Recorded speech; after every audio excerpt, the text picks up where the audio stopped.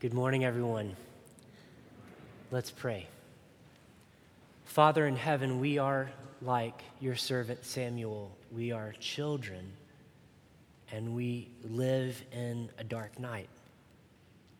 And so we need to hear from you.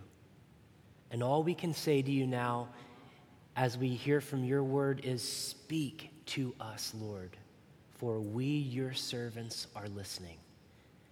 In the name of God, Father, Son, and Holy Spirit, amen. Please be seated.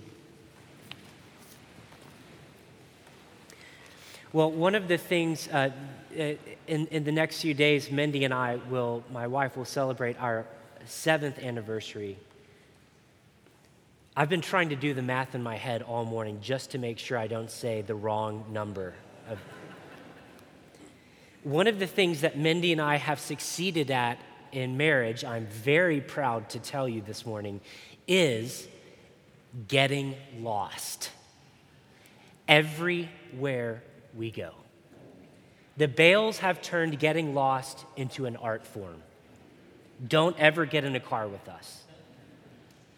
No, we leave our house, Mindy's got the iPhone, the directions, even when the audio's on and it's turn left, turn right. 20 minutes later, we still find ourselves, we don't know where, somewhere in Orlando. It's like when we get there, did the Starbucks move? Did the building itself pick up and go to a different location? Or how about this? We think, maybe this map, maybe they updated the maps. The maps are wrong. Either the place moved or the maps are wrong, but we're lost somehow. Friends, I hate to tell you this, but no, it's not the maps and the Starbucks didn't move. It's that Josh and Mindy got it wrong, right? It's a user error. That's what you call it, user error.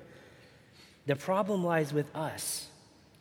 Today in our Romans passage, if you've been with us this summer, we've been taking this opportunity as the lectionary has us in Paul's epistle to the church at Rome to stay in Romans and sort of follow Paul's very dense but very rich train of thought. This is a theological masterpiece, and it's so basic in terms of what it teaches us about what it means to be a Christian. So we've been in Romans most of this summer, and here's the thing. Today's passage, chapter 10, puts us right in the middle of a key section in Romans. The section starts in chapter 9, and it goes to chapter 11. And in this section, Paul is very distraught. Why is he distraught? Because it seems like God's plan, the plan that he's talked about, every chapter of Romans, it seems like God's plan has gone wrong. Why does it seem like God's plan has gone wrong to Paul? Because Israel, the star nation in the whole first part of the Bible, right, the Old Testament, the whole story is about Israel and God, First Testament. They don't believe in Jesus. Paul's like, what in the world? And the implications that Israel doesn't believe in the Messiah are really nasty. For example, one implication is, well, maybe the map's wrong. Maybe the Old Testament law that Yahweh gave to Israel, maybe it led them astray. So the law is bad. Paul says, no, it's not the map. Then the other implication that Israel doesn't believe the Messiah is that, even worse, God himself is at fault. Maybe God is not just. That's Romans 9. You'll remember that part of Romans 9 gets brought up in debates about the justice of God and is God fair for whom he brings to salvation and all this, that, and the other. Paul says, nope, it's not, the destination hasn't moved. It's not God. The problem actually lies with Israel. And it's not even because Israel wasn't trying. They were trying really hard. So today, in Romans 10, in the midst of Romans 9 through 11, Paul wants to say to us this: don't miss Jesus. Don't miss Jesus. Don't get lost. Don't get lost. Church of Rome and Church of Cathedral, Church of St. Luke, don't get lost. Don't miss Jesus. And he says there are two ways that we are at risk of missing Jesus, just like Israel did. The first is very practical. The first is this: we are at risk of missing Jesus in the reading of the scriptures, believe it or not. Particularly in the reading of the Old Testament, we are at risk of missing Jesus. We'll talk about that in a second. Here's the second thing he says: we're at risk of missing Jesus, and maybe this is even harder for you to believe, in doing a bunch of Jesus-type things. We're at risk of missing Jesus in trying to obey God. So back in terms of the Old Testament language, Israel missed Jesus in the law, and then they missed him in obeying the law. That should have led them to the Messiah. We'll talk about it. First, we're at risk of missing Jesus in the scriptures, particularly in the Old Testament reading. I'm thinking very practically today about this because in our tradition, we have an Old Testament reading in every Eucharist service, and sometimes they're long and boring, and I want you to hang in there. The Old Testament really matters. The law is not bad.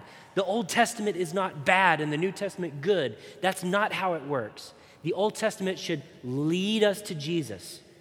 So, recently, our 19-month-year-old daughter, January, I'm trying to do the math on that one too.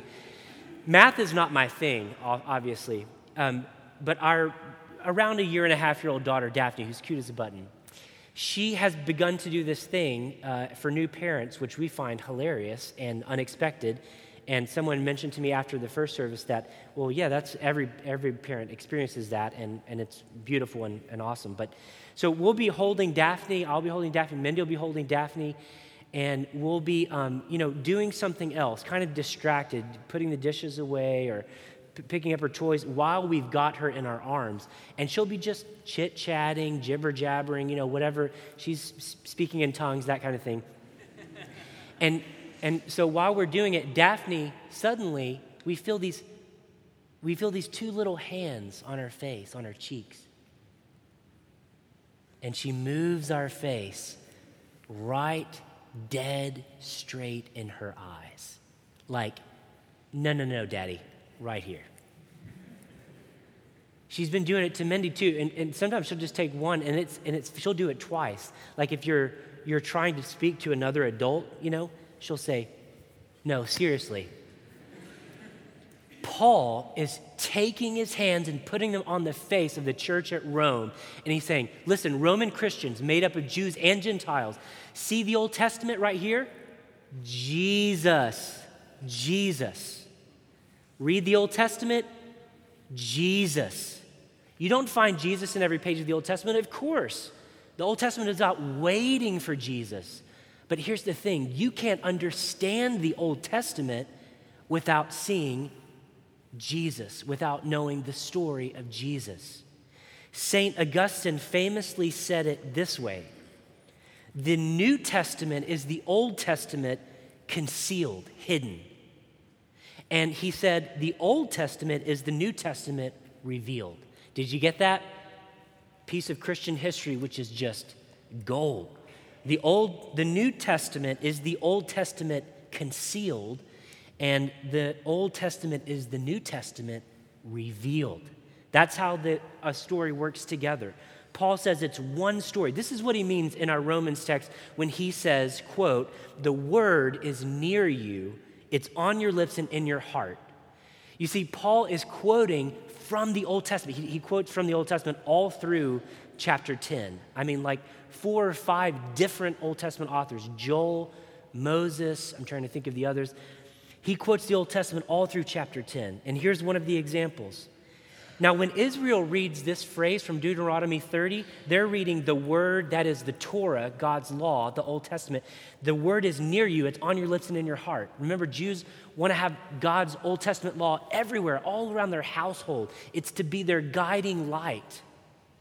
Yes, because it's going to guide them to the Messiah.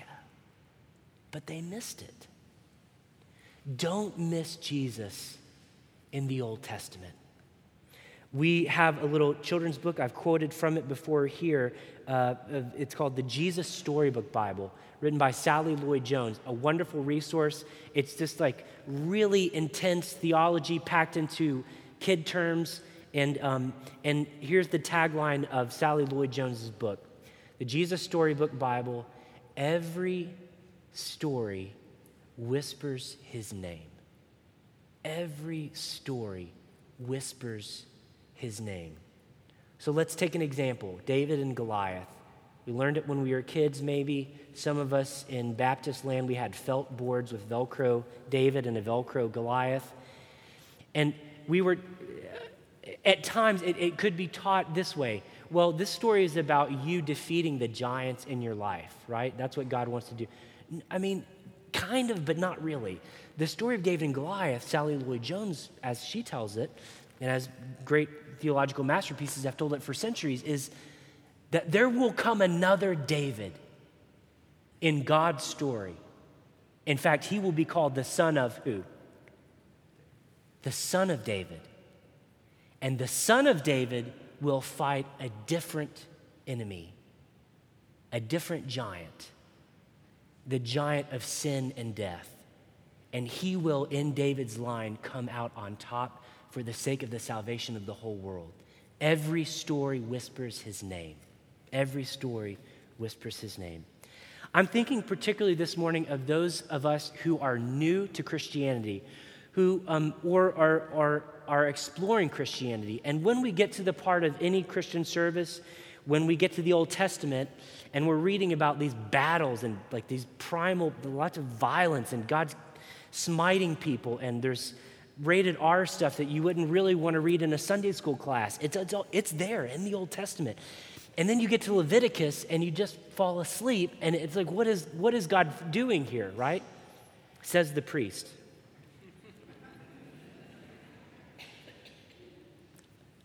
If this is you, I want you to hear me say clearly, hang in there. Yes, the Old Testament is difficult to understand, but it is this gold mine for teaching us more about the ministry of Jesus Christ. It's all there. The Old Testament whispers the name of Jesus in every story. May God grant us each, the privilege of hearing and understanding the scriptures of the Old Testament in such a way that we come to a greater love for the one about whom the story is written, Jesus the Messiah. That's the first way we miss Jesus. Here's the second tendency we have in missing Jesus. It's in our obedience to the Bible. It's in trying to live the Christian life. So that doesn't even make sense. Hang with me. Paul says in Romans 10, don't say in your heart, you can find it in the middle of the passage, don't say in your heart, who will ascend into heaven, parenthetically, that is to bring Christ down, or who will descend into the abyss, parenthetically, that is to bring Christ up from the dead. If you confess with your lips that Jesus is Lord and believe in your heart that God raised him from the dead, you will be saved, Paul says. This is a difficult phrasing. Remember all the way back in Romans 5, we talked about earlier this summer how Paul was telling God's big story. He's talking about God's way of life, God's salvation program for all of humanity. And he said, here was one of our points, in Romans 5, God's way of life, God does the work. It's not on our shoulders to save the world. It doesn't depend on your obedience or disobedience. It depends on Jesus' obedience to the Father on our behalf. That's what we talked about Romans 5. So Paul returns to this idea here in Romans 10. And he says this, Christianity is not obeying your way to heaven. It's not good working your way to heaven.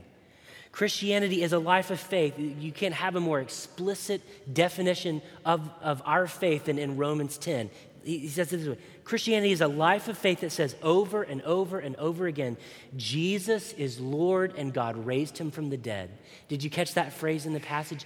Jesus is Lord and God raised him from the dead. If you get nothing else from today or nothing else from church every Sunday, I hope you get this. Jesus is Lord and God raised him bodily from the dead. Yes, it's insane and we believe it. You see, this is where Israel went astray.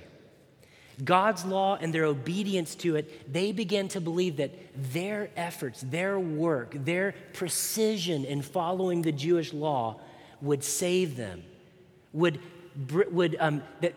they would, by following the law good enough, to use poor grammar, they would actually save the world. We're Jews. God gave us his law.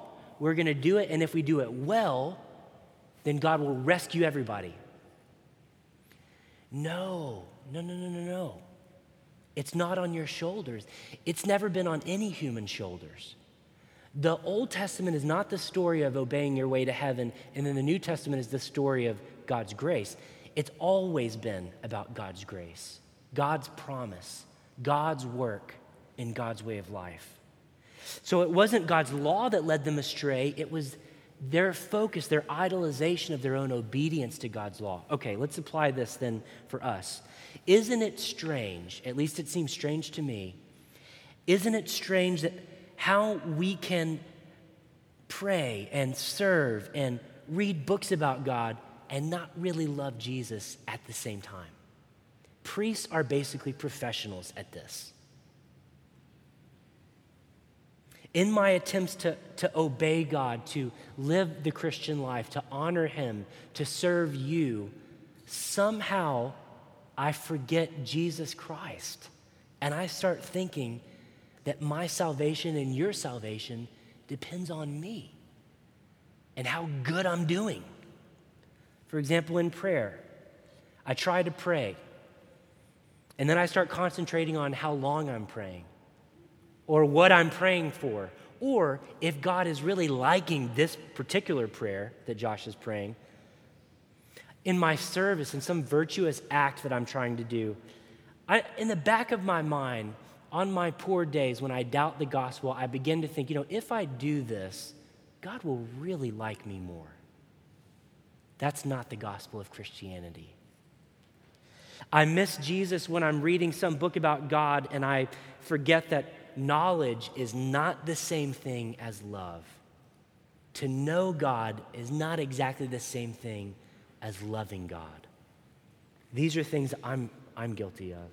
You know what Paul would say, to use the words right from our passage? He would say, Josh, stop trying to go up to heaven and bring the Messiah down. Stop trying to go down to the abyss and raise him from the dead.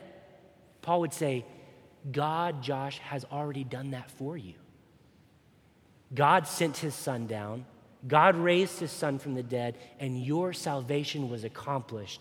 So, with your lips and in your heart, Josh, say this: Jesus is Lord, and God raised him from the dead. That is the Christian gospel. Whatever obedience that comes out of that, whatever prayer that comes out of that, whatever virtuous act comes out, wonderful. And most likely, God will be doing that in you until the day that you die. But that's not what gets you into paradise with the Lord of heaven and earth. It's Jesus who does that. Jesus is Lord, and Christ and God raised him from the dead. So let me add this closing point. I think about us at the cathedral today. I think about us each week, really, when we talk about God's word and when we celebrate the sacraments. And I think about us in a context of a world where so many different agendas have begun to eclipse what Christianity is and what it isn't. I think about some of our brothers and sisters who have made seemingly innocent things the agenda of this. Let me tell you what Christianity is. It's shopping at this particular place. I can think of a few places who have become known as like the Christian restaurants or something. You know what I mean? That's not it. On the other side, some of our brothers and sisters have actually joined the Christian message to something overtly evil. I'm thinking of what's happening in Charlottesville right now. That's not a Christian movement, but you better believe there are some people in carrying torches who are somehow deceived into thinking that's a Christian thing to do. No, that's evil. That's not Christianity. So let us remember today from Romans 10, this is the gospel. This is what Christianity is, Paul says. Jesus is Lord, and God raised him from the dead. Amen. Amen.